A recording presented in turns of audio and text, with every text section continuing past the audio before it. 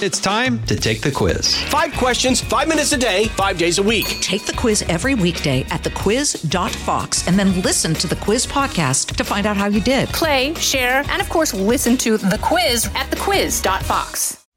This is the Fox News Rundown Extra. I'm Chris Foster. If you've seen Tyrus on TV or heard his podcast, you know he's a talker. That was the case when he was on the Rundown to talk about his new best-selling book, Just Tyrus, a memoir. It's about his life as a kid in abusive homes when he had a home, playing football, bouncing in clubs, working as a bodyguard for the rapper Snoop, fulfilling his dream of becoming a pro wrestler, and now getting paid to share his opinions on Fox News Channel, Fox Nation, and his podcast co-hosted with Kat Timpf. We talked for a while about the book and his very interesting life, and it was just too much to fit into the regular weekday podcast. That's what the extra's for. So thanks for listening. Please maybe subscribe if you haven't, and thanks if you do. Now here's Tyrus on the Fox News Rundown Extra. All right, so let's just get going. Tyrus, I know you're not looking for tears, but I got a little choked up reading about some of the stories from your childhood. Was it hard to dig back into stuff you may not have thought about for a while? Well, first of all, thank you. And yeah, you know what? I think what was the hardest thing is you think about it in your head and you replay things and you kind of dumb it down and you rationalize it and you normalize it. When you're putting it on paper and someone's reading it back to you or someone's editing it, it kind of takes you back there. And there were some moments where I had a difficult time writing the childhood piece. And I kept wanting to take things out. It was a lot of that. And I still watered some of it down. Probably the biggest thing was I did an interview a few years back where they got me to talk, because I didn't like talking about it. This book was a big step for me. It was like therapy because I didn't like talking about it. And one of the things was when I first got to my foster home, they had to take all the Brillo pads and stuff out of the house because I was trying to scrub my skin off so I could be white, so I could home to my mother. And it was just something that eventually I took out because it was just too much. So it's good to go through the process of writing it down. I kind of scoffed at things like that, but it really helps, and it also helps you put things in perspective. So it was difficult, but a good difficult, if that makes any sense. Yeah, it does. It makes a lot of sense. And I mean, look, you know that you pulled the knife on your dad when you were 4 years old, and it's in your head. But reading those words, like you said, did it seem like you? Or does it seem like you?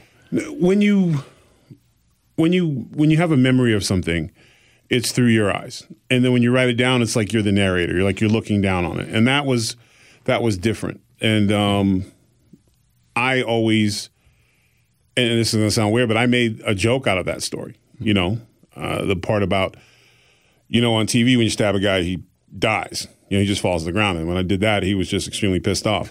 So you kind of laugh. I mean, you laugh at that. But then if you read it where you're a 4-year-old who's gone from hiding under the bed and wetting himself because he's scared all the time to trying to stab somebody, it's not as funny as you think. So it's one of those things where it's really, I encourage everyone needs to write a book, whether you publish it or not, just to get a better understanding of yourself and kind of bring yourself back down to earth. I strongly suggest it. Just hit a couple bullet points for people who don't know how you grew up. Started in Lynn, Massachusetts.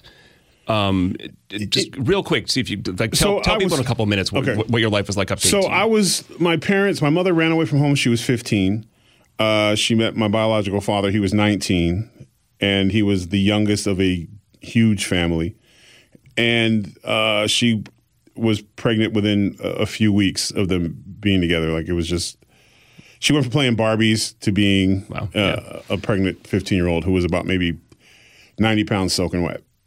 And this was the 70s in Massachusetts, and it was actually illegal at the time for blacks and whites to get married in Boston. White mom, black dad. Yep. And so they moved them to New Hampshire.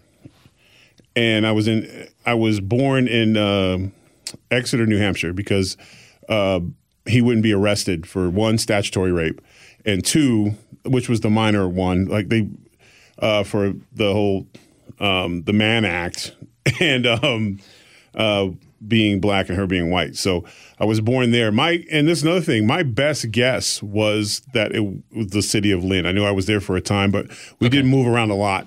And it just went from her being treated like a princess to once I was born, that's when it became violent. Yeah. So it didn't start out that way, but it turned into that. And then you had some adults in your life who were good people and maybe not so good people, and some people like your mom. Your mom comes off to me like someone who was just trying to do her best. Yeah. And that's one thing is like my mother made decisions that as a child I didn't understand and resented her for it. And she was making decisions effectively as a child. Yeah, as herself. But as an adult and as a parent, I get it now. Because one thing I say in the book is that her biggest concern was making sure we were taken care of. That was more important to her than anything else was going on. I mean, there's one thing that you hear people say, I would never leave my children or never give my children up. If it was the best thing for your children, I think it's pretty selfless to do that. And you can put the negative spin on it, but just think about a mother who has nothing and she's got to, go back to school and get her life together, and she couldn't do both. So she had to make a really tough decision. And her only thing was that we had to stay together. And she did that. You and your brother. Me and my brother, yeah. So and she was back. She was out of your life. She was in your life. She was almost like a friend for a while. Yeah, I think that's the best way to describe it. So just to kind of give you an idea, when the abuse from my father probably would still, I don't think it would have been the death of her had it not been turned on me. And we talked about the knife thing. The stabbing him, attempting to stab him with the knife turned into one of the worst beatings of my life. And he was convinced that I was not his child at that point. And so then, which meant he was going to pass his savings on to her. But because he put hands on me and was attempting to basically throw me out a window and of the apartment that we were living in, and she talked him down. But once he had put hands on me, that's what triggered her to go, enough, I got to get out. Yeah. And so that made the change. But unfortunately, we got to my grandparents' house, and it being the sign of the times, me and my brother were just, you can stay, but they can't. Yeah, because and here's the other thing, I guess it's the thing about America. If you're not appreciably darker than I am, and I'm a white guy, but if you're a little black in America, you're black. Yeah, I mean, 50%, 100%. But, there was this poem in Roots where, they broke it down to where, you were, 3/5 and you were still had to get your ass on the field. So, but that's exclusive to America. I mean, that's the one thing about our class of races, and that was done by the founding fathers, where it was, you're either white or not, period. Right. In Europeans, it's different. European racism is different. In this country, it was very, black and white, for no lack of a better use of the term. So, and the more kids that are interracial going forward, the weirder that all is to me. I mean, I've got friends who, one parent is super dark, one parent's super white, African descent, Caucasian descent, and the kid is, but it's a thing. The kid is black. Yeah, it's not arguable. Well, again, it goes back to American culture, but at the same time, kids born now, it's a completely different world. And as we know now, it is, you can be pretty much anything. You can identify with anything you want. Sometimes, and I talked about in the book, one of the things I said, the nicest white person will say, hey, do you happen to be mixed? Are you half black? And any brother will come up to you and be like, you have black, right? Or you're black, right? So I see it in your face. So it's a different thing where it's like a polite difference, and it's and on the other side it's an acceptance. Like, we're in the same boat. Yeah. So, but that's just the way it is. It's different now. It's a different world now. It's a better world now. I think sometimes it's frustrating that we don't acknowledge how much things are better now than they were then, especially on the race front, because now it can be used for anything. But it was different then, and my mother had a tough time with that. And my grandfather, I don't have, and I talk, especially at the end, I have the thing, my thoughts, where you can have two thoughts about one person. A person's flaw or issue should not be the only way you look at them. Yes, he had a problem with race. He had a problem with blacks, 1,000%. But he was a family man who loved his family, who worked hard every day. That was just his issue. And if you look at it from where his 15-year-old daughter ran away and met the worst representative of that group, so he's going to have a certain way to think. I don't justify it. I mean, but at the same time, I think you can have understanding of where someone's coming from. You might not agree with it. You might not like it, but that doesn't make them the devil. It just makes them, that's their issue. Well, and that is a thing now that you are what your worst transgression has ever been. Right. And that's terrible. Hey, it's Clay Travis. Join me for Outkick the Show as we dive deep into a mix of topics. New episodes available Monday to Friday on your favorite podcast platform, and watch directly on outkick.com/watch. It's not all doom and gloom. There are a lot of funny stories in here. Yeah. So let's get on to those. You were a bodyguard for Snoop for a while. Still friends to this day, right? Yeah. Bouncers in clubs. Tell the Snoop story about you're on tour in Russia, and the guy comes up, claims to be the best-selling rapper in Russia. So, all right. So, by this time, I'm pretty much known for my bluntness, and I am the guy who ruins everyone's day. I'm the guy who ends the photo shoots. I'm the guy who says, no, he has to be at his appointment. That's my job. Yeah. And I excel at it. So we're in Russia, and we're backstage, and Snoop usually, before he performs, he tends to like have a minute alone to just kind of like get his thoughts together, compress, and get ready to go entertain for 2 or 3 hours or however long it was. Mm-hmm. And he's not to be disturbed in this time. And I'm usually on the door for that. And lo and behold, here comes a guy he was a character out of... No one could have wrote this guy any better than he had a velvet suit on. Now, not a jumpsuit, a 3-piece velvet suit. Not a tracksuit. No, not a tracksuit, like lapels. Yeah, button down, 3 buttons. Suit, cane, every ring on his fingers, all diamonds, about 47 different necklaces, hat, sunglasses. He had the entire rapper starter set and then some. And this dude comes walking up, and I'm looking at him in awe. I mean, it's just like he was so shiny. I just remember how shiny he was, and it was a lavender and purple suit. If that's not, if you couldn't, the only thing he was missing was goldfish in his shoes. And he comes up to me and he informs me that he is Russia's greatest rapper. And I believe I said at the time that I think I said something like, "Yeah, it's like being the fastest one-leg runner. Nobody, it's not really a thing." Okay, oh, great, cool. And I need to meet with Snoop. And I said, "Oh man, I'm sorry, he's not seeing anybody right now." And then he reminded me who he was. I'm the greatest rapper. I'm the greatest rapper, and I run things here. And it would be in your best interest for me to see Snoop, because if not, you're going to have a problem. It's day 12 of the tour, okay? And I just didn't have time. So what I did was like, okay, look, you got me, bro. You got me, sir. I'm the decoy. He's not really behind me. He's down there. And I don't want any trouble. So I will take you to him. And he said, very good. You made a wise decision. You know, I might have a job for you one day. I was like, oh, thank you. So as we walk to the thing, as I open the curtain, there's a flight of stairs going down, and he looks down, and as he went to say there's no Snoop there, I threw him into the darkness. And as he tumbled down the stairs, he could have been an opera singer because he had a really high-pitched scream, but his shoes came off. His purple shoes just flipped off, and I closed the curtain and went back to my spot. So I figured he's going to be at least down there for a while. And I remember the manager, Kevin Barkey, comes up, and his face he's Canadian, and he is about the most fair-skinned white guy on the planet. And whenever he gets frustrated, his whole face turns red. And I see him with a red face holding the shoe, is like, do we need to talk about this? And I just said, I would prefer not to. Unfortunately, he did sustain an injury, but... Unfortunately? I did do my job and kept him safe. And turns out he was a dangerous character. Oh, okay. So I did the right thing. So, bouncer, football player, pro wrestler, of course. Now you're now on Fox. You write that all those jobs have something in common in that you want to be prepared, you want to be ready, but also leave some room for spontaneity. Like your wrestling matches are choreographed to a degree, but within that, you've got to have some room. You got for create. play. Yeah, you can't.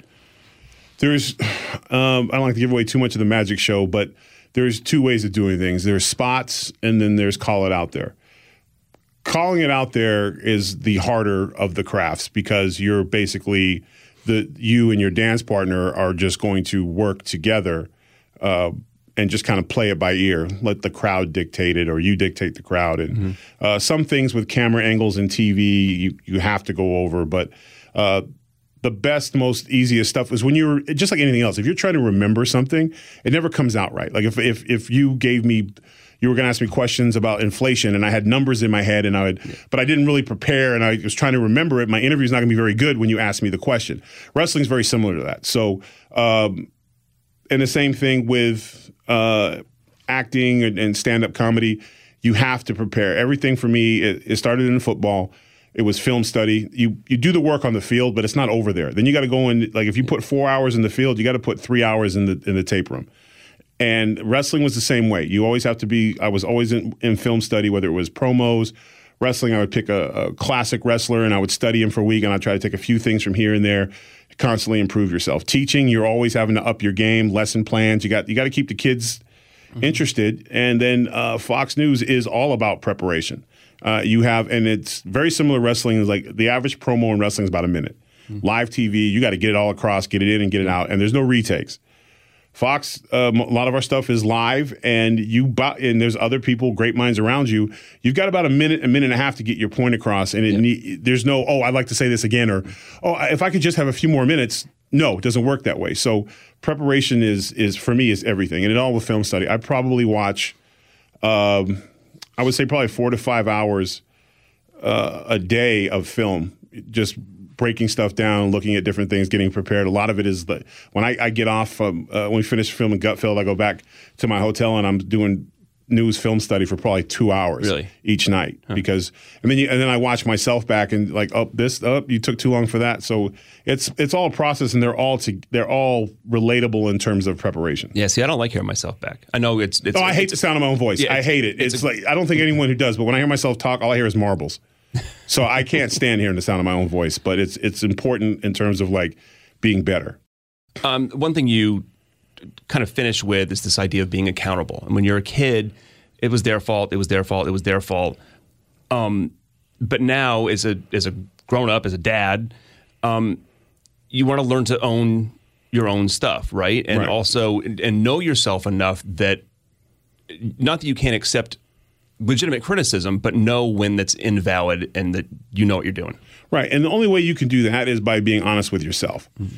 And my grandmother gave me really great advice at a really rough time in my childhood. I was dealing with some abuse with my mother's husband, and I wanted to run away. I wanted to go back with them. And she basically said there's no escape. And it's not what you're going through. It's your reaction to what you're going through is how you're going to be judged and remembered. And so I lived that with it's my reaction. And that took all the power away from the negative stuff and never accepting no. So if someone does something bad to me, it's just like if you're in the schoolyard and somebody hits you and then you run and you hit them back, and that's what everybody sees. It's that reaction that you're judged by. Not everyone's going to take the time to say, hey, what happened? Why did you do that? They're going to say, wow, look at that big bully hitting other kids. So it's learning to settle your differences inside and owning every job that I was fired from or cut from football when my appendix went out. I can look back and see things that I could have done better. But if I focus on that, if I blame the coach for not liking me, he didn't like me, he was hating on me or whatever, I will never get out of that situation. And that will become my golden ticket of obscurity to where that is my out for everything. Why are you 40 years old working in a club? Well, I was playing ball and I blew my knee out and my coach was a hater and so that's my story. Right. And we all have friends like that. Yeah. I was at Fox News, but, I wouldn't say what they wanted me to say or, which never happens. But there's an out. Mm-hmm. So you use that out instead of looking in the mirror going, man, you know what? If I was training better, if I wasn't out in the clubs those nights, maybe my, the alcohol wouldn't have affected my appendix the way it did. So you can look at things of what you could have done better and react. Even if there's a million people saying, nope, WWE was wrong, they did you dirty, they fired you. It's my reaction. And I was able to pick up the pieces and move on. If I stayed there, I'd still be there. Well, congratulations, man. Thank you. Best-selling book. Let me ask you one more thing. You've had a bunch of, your name's George. Yep. You've been going by Tyrus for a while now. You had some names in the middle. King Biscuit didn't stick. No, I wasn't a big fan of that one. Bill DeMont, thank you. If somebody wakes you up out of a sound sleep, what's your name? Usually it's Dad. That's only once, or but if somebody, you know what I'm saying. My close friends, my circle, they call me G. I don't think I get called George very much, and that was something that I had to come to terms with in the book. Was because for a long time I didn't like my name because I didn't like my family. I changed my real biological name, what they were calling, was Clements. And I didn't think it was fair to my mother. So when I started playing sports and got my first jersey, they asked me what my name was, and I said Murdoch because I thought she was at least trying. So it should be her name. So then I realized names, it's you're not defined by your name and you're not defined by where you come from. You're defined about who you are. So when I was in the WWE, that's when I had to become – I mean, I had a ton of nicknames, but Brodus Clay was mine. It was like an homage to Snoop, and Dusty Rhodes put the clay on the end of it, and it was mine. And then when I left there, I wanted to reinvent myself, and I couldn't be just George or, so when Tyrus came out with John Gerbuck with TNA Impact, and it was about redefining yourself. So that's why I stuck with Tyrus. But like I said, people close to me, it's G, but everyone else is Tyrus or the smart-ass internet guy, hey, Murdoch, and I'd be like, all right, bruh. You got me. Yeah, my government name. Congratulations. Well, in this case, the title of the book, Just Tyrus, a memoir. It's good to talk to you, man, and congratulations again. Thank you so much, man. You've been listening to the Fox News Rundown. Stay up to date by subscribing to this podcast at foxnewspodcasts.com. And for up-to-the-minute news, go to foxnews.com. From the Fox News Podcasts Network. I'm Ben Domenech, publisher of The Federalist, and I'm inviting you to join a new conversation with the smartest thinkers out there about the country and where we're going. Subscribe to the Ben Domenech Podcast. Subscribe and listen now by going to foxnewspodcasts.com. Listen to the all-new Bret Baier podcast featuring Common Ground, in-depth talks with lawmakers from opposite sides of the aisle, along with all your Bret Baier favorites like his all-star panel and much more. Available now at foxnewspodcasts.com or wherever you get your podcasts.